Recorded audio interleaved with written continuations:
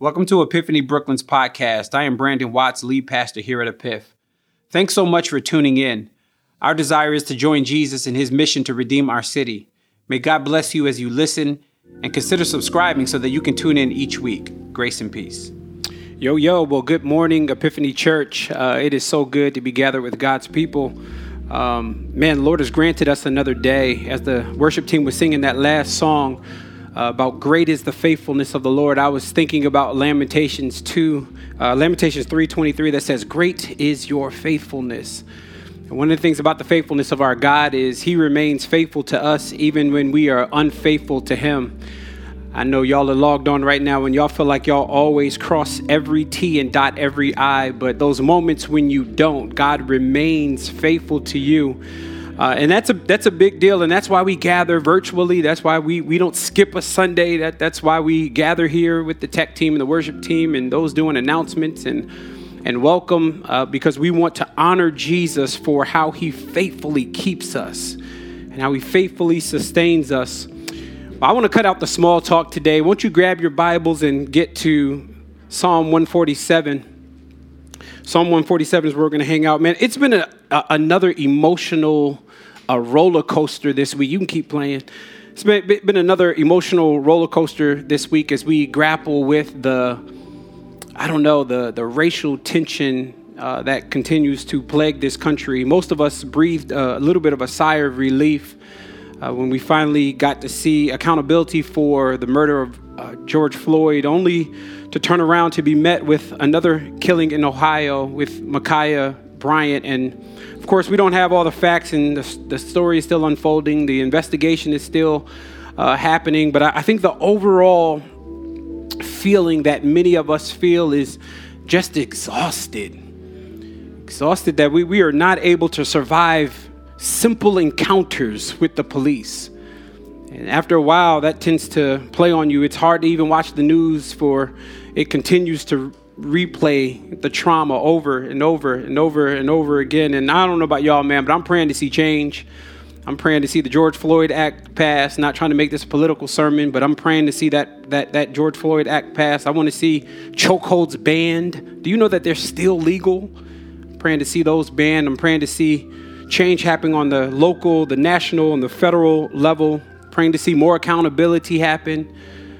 Praying to see more conversations happening about what it actually means to defund the police. Not even in a negative way. Just let's talk about the possibilities of reimagining policing in this country.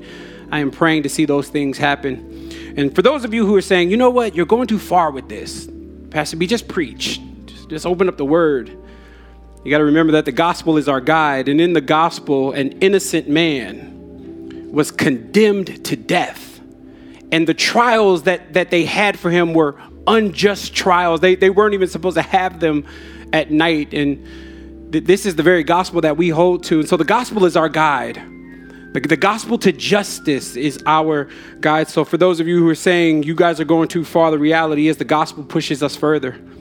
It pushes us further to make sure that we see what real equality looks like. All right, Psalm 147 is where we're going to hang out. I got one verse. I actually was preaching Psalm 18. I actually was pretty confident up until Thursday. And Thursday afternoon, which is not normal for me, Thursday afternoon, I'm usually just kind of re-looking over what I feel like I prepared. And Psalm 18 is somewhere I prepared. But then I kept reading in devotional time, Psalm 147. And there was one verse that kept sticking out to me and ringing over and over again. That's verse 3.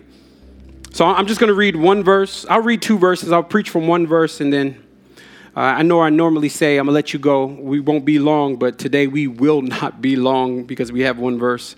That's a lie. I've preached for an hour on one verse before. All right, verse 3. He heals the brokenhearted and binds up their wounds. Just for context purposes, I want to read verse 4 as well. He determines the number of the stars, and he gives to all of them their names. Lifting back up verse 3, he heals the brokenhearted, and he binds up their wounds. I want to preach today from the topic entitled, A Hospital for the Broken. Hospital for the broken. Let's look to the Lord before we dig in. Father, would you open our eyes that we may behold the wondrous things out of your law? Your word is filled with truth. Your word is filled with power, and your word has the ability to transform our lives. And today, as we talk about brokenness and talk about broken hearts and broken emotions and mental issues and emotional issues, Father, I pray that this verse would bring a sense of comfort, that this verse would bring a sense of peace. It's in Christ's name I give all glory. Amen. Y'all can talk back a little bit in here. It's a little quiet, and if you're at home, you can make some noise in your house. If everybody's asleep, it's okay. We're all in church, so I think they'll be all right. A hospital for the broken. This right here is I don't know if you guys know what this is, but this is considered a kintsugi mug. It's a Japanese kintsugi mug, and it's artful. Kintsugi is artful pottery, but it's very intentional with how they do this pottery. They usually take a clay mug or they take a clay bowl and they break it, and intentionally break it. And after they break it, they simply mend it back together with gold. Inside of the cracks of the break, they infuse gold into it so that it comes back together. And the reason they do that is because they want to expose the beauty of the brokenness.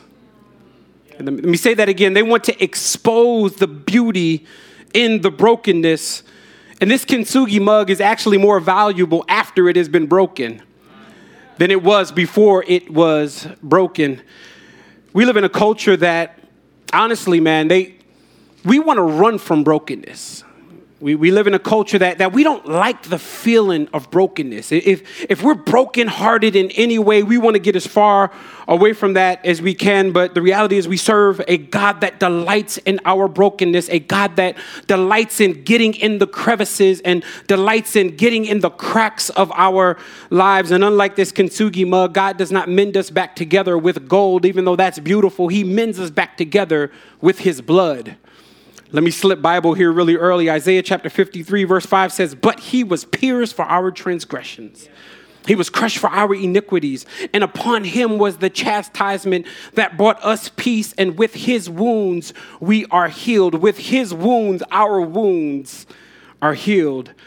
Our brokenness is beautiful once the blood of Christ has been smeared on it. Our brokenness is valuable once Christ has smeared his blood on it. And one of the things I think that this pandemic has exposed and further produced is a ton of broken hearts. 51,000 people have died from this virus. Over 2 million people in this country have been infected by this virus. Tons of lost jobs.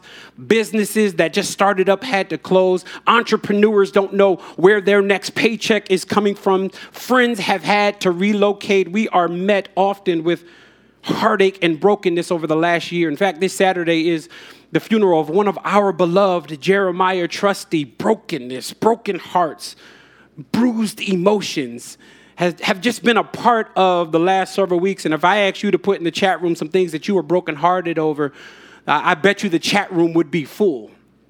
If we went around this room and I asked you guys to just tell me a little bit about the areas that you feel broken in over the last few years, many of you would tell me about a bunch of areas. There seems to be a high level of broken hearts.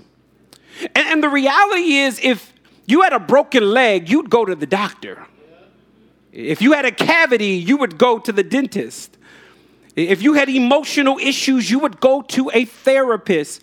If you had eye issues, you would go to an ophthalmologist. And the reason you would do that is because that's the right thing to do. But the question I have for us is, where do we go when we got broken hearts? Where do we go when our emotions are bruised? And where do we go when we are in a season of bereavement and a season of mourning and we feel like we can't get out of the bed? Where do we go? In this one small verse, verse 3, he heals the brokenhearted and binds up their wounds. It tells us where we can go. This one verse shows us that there is a hospital for the brokenhearted. There's a couple words that we ran past, and honestly, man, when you read verses like this, you kind of just, they feel like snippets, right? Like Proverbs, like you just get a quick thought and you keep moving on. But if you spend time in a verse like this and start to ask questions, the question I had in verse 3 was, when it says he heals the brokenhearted, is who is the brokenhearted? Yeah. Then he goes on and says he binds up, look at this word, their wounds. Who is the there that the psalmist is talking about? After I gave it some thought this week, I realized that the brokenhearted and the patients that are in this hospital is all of us. Everybody that's piped on right now, you are one of the brokenhearted. Everybody that's on right now, everybody that's in this room right now, you have been wounded. Every one of us are patients in this hospital because you cannot escape the trauma of life. And many of you have been brokenhearted since you were a child. You've never got over the trauma of that broken heart when you were a child, whether it was the abandonment of a father, or maybe it was the dysfunctional relationship you had with your mother, or maybe it was the relationship, the broken relationship of your siblings, or the betrayal of a best friend. And as a consequence, from a very early age, we've learned to put up the defense mechanism of building walls to guard our hearts. And so we don't let people in. We refuse to have intimate relationships for fear that people will hurt us. And we keep all of our relationships short. So the moment you do me wrong, I now subscribe to cancel culture, and I cancel you out because I don't give you the opportunity to hurt me, because when you hurt me, it triggers back to that childhood. And the reality is we can't figure out why we are so guarded. You're not just guarded to be guarded. You are guarded because you got a broken heart. You've been hurting from something. So some trauma has plagued your life over the years, and the reality is many of us still got these broken issues. Many of us, we don't even know. We can't even pinpoint the issues, and many of us need therapy. Yeah, you need therapy, but you know what you also need? You need the balm that is in verse 3. He heals the brokenhearted, and he binds up their wounds. I've heard many people say, man, she died of a broken heart. And I get that. But the reality is many of you piped on right now are living with a broken heart. You were going to work with a broken heart. You were getting in relationships with a broken heart. You are getting married with a broken heart and marrying somebody with a broken heart, and you've never dealt with your issues, and you're wondering why you can't get it together. It's because you are suffering from a broken heart and you've never went to the hospital. You've never saw a doctor for your broken heart because many of us don't know where to go. And so the text does something interesting. It doesn't describe how the broken heart happened. The text does not describe how the wound happened. It just tells us what the physician is able to do, but it doesn't tell us how the trauma actually happened. And I'm actually glad that it doesn't. Because the reason I'm glad that it doesn't tell us how the wound happened is because it makes it more applicable for all of us to inject our issue into the text. We can now all look at the text and say, you know what? I can just say I got a broken heart. I ain't got to say what it is. And I know that the physician will be able to take care of my heart. Hearts are broken in 10,000s of ways because we live in a society and in a heartbreaking type of world.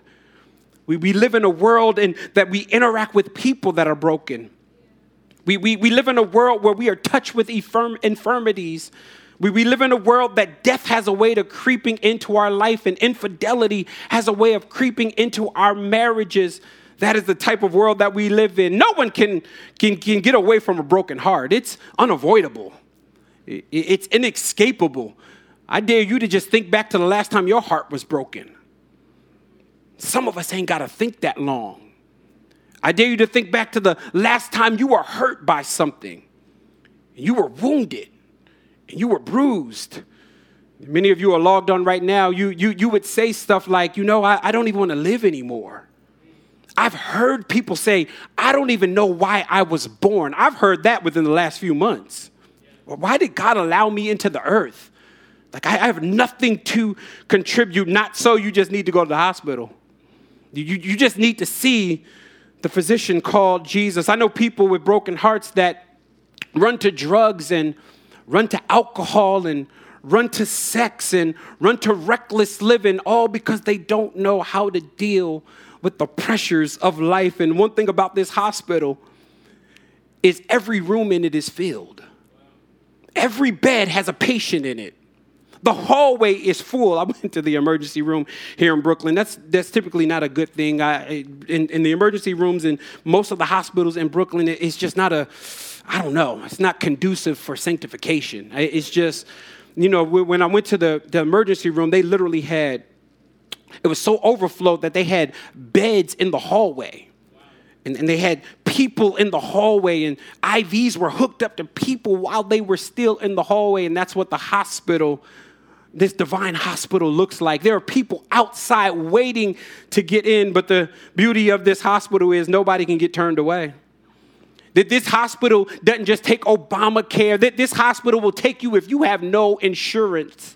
That this hospital is available for all of us because Jesus says stuff in Matthew chapter 11, verse 28, like, come to me, all who labor and are heavy laden, and I will give you rest. Jesus promises that if you come to him with your broken heart and you are heavy laden, he is the one, and I will subscribe that he's the only one that will give you rest.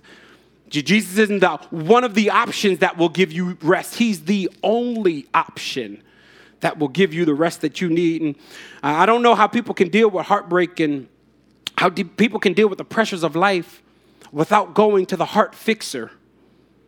I really don't. I'm not even trying to, this is not hyperbole. I'm not trying to be funny. I do not know how people can deal with the pressures of life without going to somebody that is able to mend our broken hearts. And whatever it is that contributed to the heaviness of your heart, Jesus is the real MVP at fixing your heart. Jesus is the only one that can do it. And so the Bible says he heals the brokenhearted and he binds up their wounds. We answered the question of who is the brokenhearted. And when it says their wounds, who is the there? We answer the question that is all of us. That is every one of us. But what we didn't answer is who is the actual physician? The text says he heals our broken hearts and he binds up our wounds. The question is, who is the doctor that is coming in the room to see you? Let me subscribe to you that all of us are the patients, but the doctor is always Jesus. He's always the one that's going to come in the room. In fact, there's similar language. The New Testament acts as a very good commentary for the Old Testament. You want to understand the Old Testament, you got to look at the New Testament, look through the lens of the New Testament. So when it says that he binds up their wounds and he heals the brokenhearted, you got to look back at Jesus' first sermon in Luke chapter 4. The Bible says he's going into Nazareth, and as he gets into Nazareth, he goes to the synagogue, and when he gets to the synagogue, they hand him a scroll to read Isaiah 53. He opens up the scroll and begins to read it, and this is what he says, the first sermon he ever preached: the Spirit of the Lord is upon me, because he has anointed me to preach the gospel to the poor. Watch this. He sent me to heal the brokenhearted, to proclaim liberty to the captive and recover sight to the blind, to set liberty those who are oppressed. Let me lift up that middle verse again. He sent me to heal the brokenhearted. What's so dope about Luke 4 is after Jesus said this, he rolls back up the scroll, hands it to the attendant, and sits down. That's the ultimate mic drop. He just hands it back, sits on down, because really what he's saying is, he's saying God, his Father, sent him to heal up their wounds. So if Jesus does not heal our brokenhearted, he is not fulfilling the mission that his Father sent him to do. His Father sent him as the great physician. His Father sent him as the one that can heal your issue. So if he leaves us all and he does not mend our broken hearts, he has failed us, because the cross is the exclamation point, but the content, the sentence, is healing of broken hearts. That might not have made sense to you. The cross is the exclamation point of his mission, but the mission was to heal broken hearts. And what's so dope about Jesus healing our broken heart is he doesn't have to use medicine to heal your heart. This is not take 2 pills and call the doctor in the morning. He heals our broken hearts by one act called the cross. It is on the cross that we get to see the medicine that we need, and that is the blood of Jesus. With his stripes we are healed. What can wash away my sins? Nothing but the blood of Jesus. He delights in healing you today. He wants you to run to him today. That stuff that nobody else wants to hear, That stuff that your friend is tired of you calling him about, Jesus is like, I want to hear it because I am the great physician. Ooh, do me a favor. Go to Luke chapter 10 real quick. Everybody in here, grab your phones, grab your Bibles. If you got Bibles, go to Luke 10 real quick. We were in Luke 4 just a second ago because I really want to make the point here that Jesus is the physician. Because oftentimes when we read scripture, we always put ourselves in the place of the hero.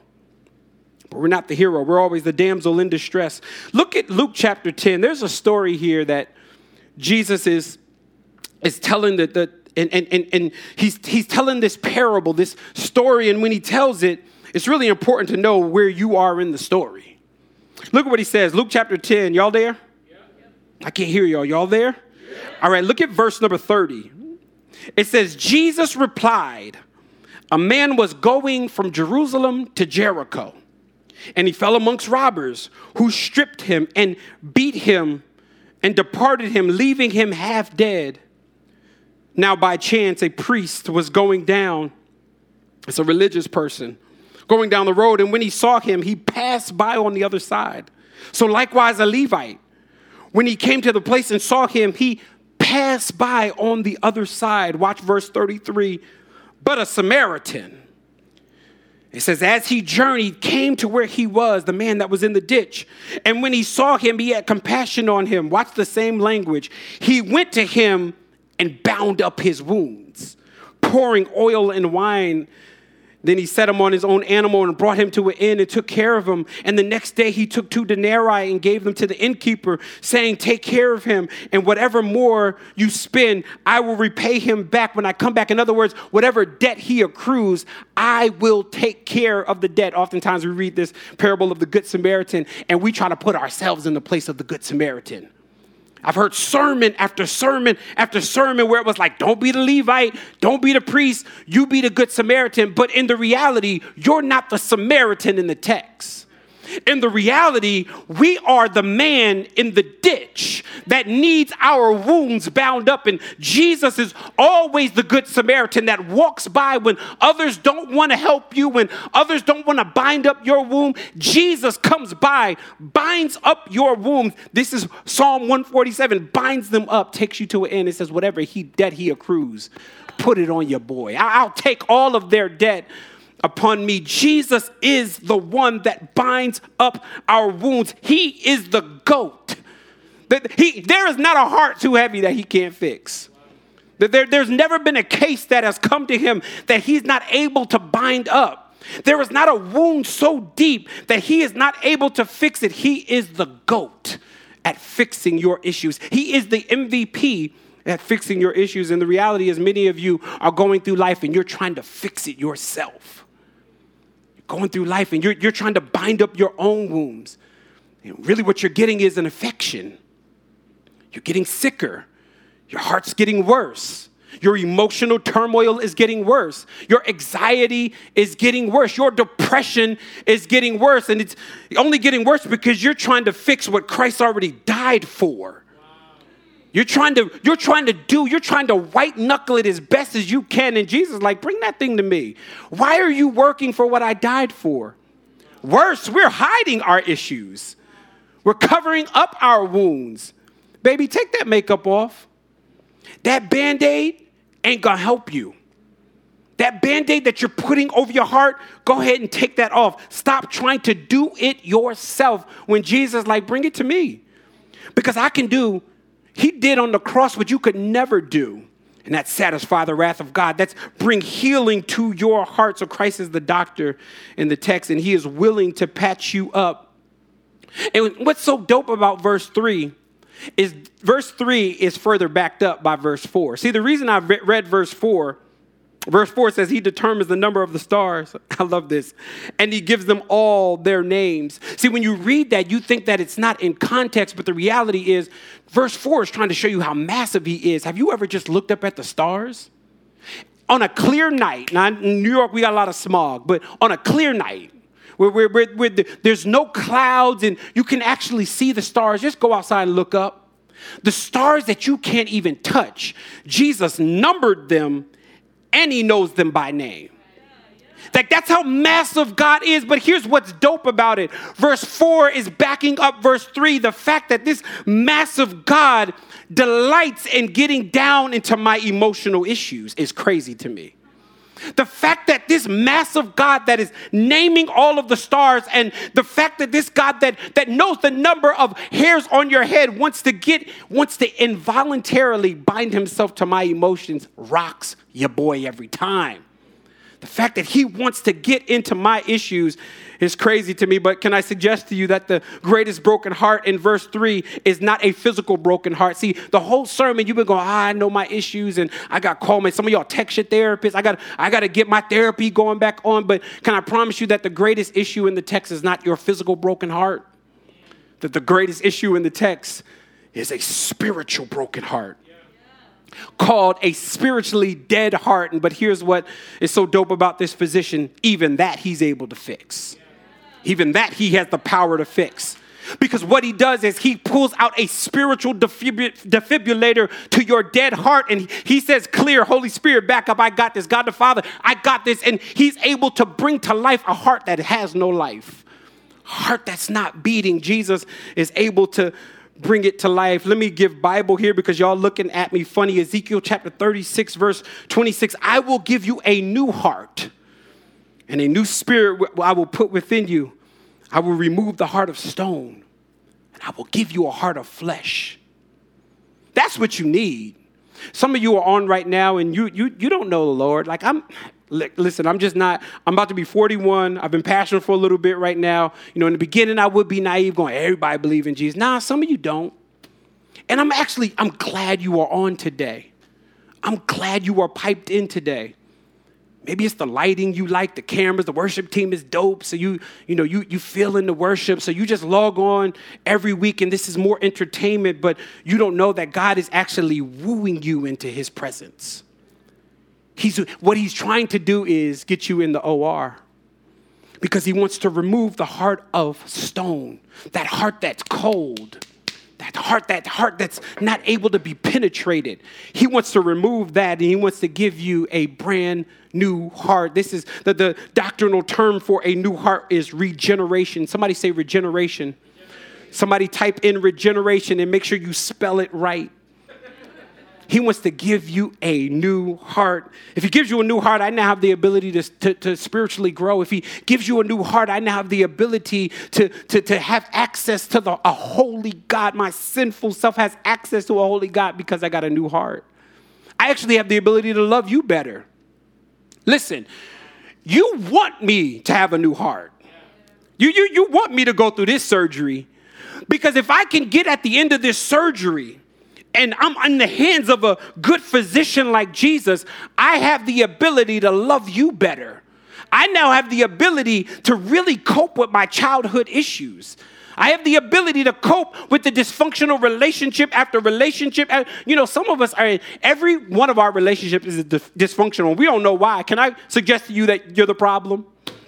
You are the common denominator. You are avoiding you. But in reality is God can change your heart in such a way that people will look around and be like, I don't know how she got nice. Like, he just used to be, like, he always used to cuss everybody out, but something in him changed. It's regeneration. It's taking out of the old heart and putting in the new heart. You know what I forgot to tell you about the kintsugi mug?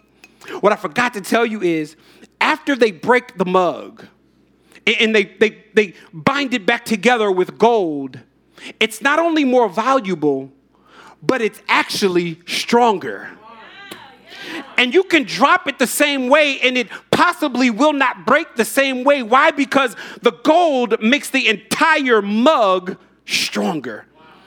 And some of you complained about that brokenness and you thought that brokenness was going to take you out. But baby, that brokenness only is making you stronger. It is making you more durable. It is making you more long lasting. And what hurt you before may not hurt you again.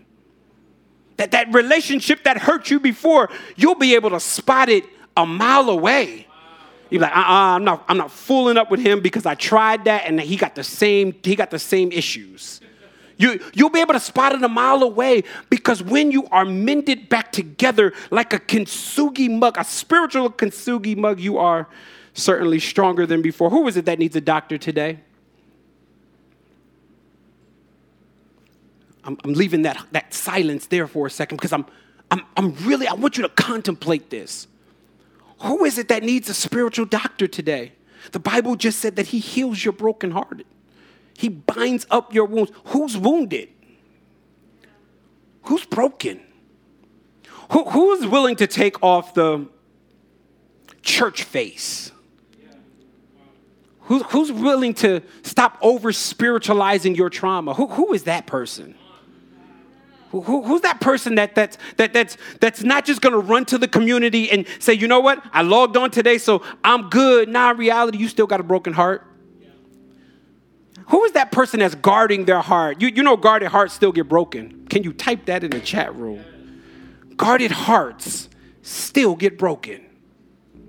You can guard all you can put as many fences up as you want to. You still have the possibility of getting broken, but there is a physician that is willing to mend that brokenness today.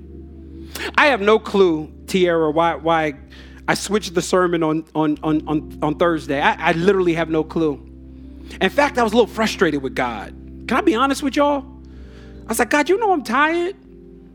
I just want to rest. This week was a busy week, filled with meetings and other stuff going on in business side of church and some other stuff that's happening within the church. I'm just like, God, I don't feel like rewriting the sermon. I was a little snippy with Ty. Ty came in my office. I was like, baby, it's Thursday. I'm doing something. I was a little snippy. I'm like, why?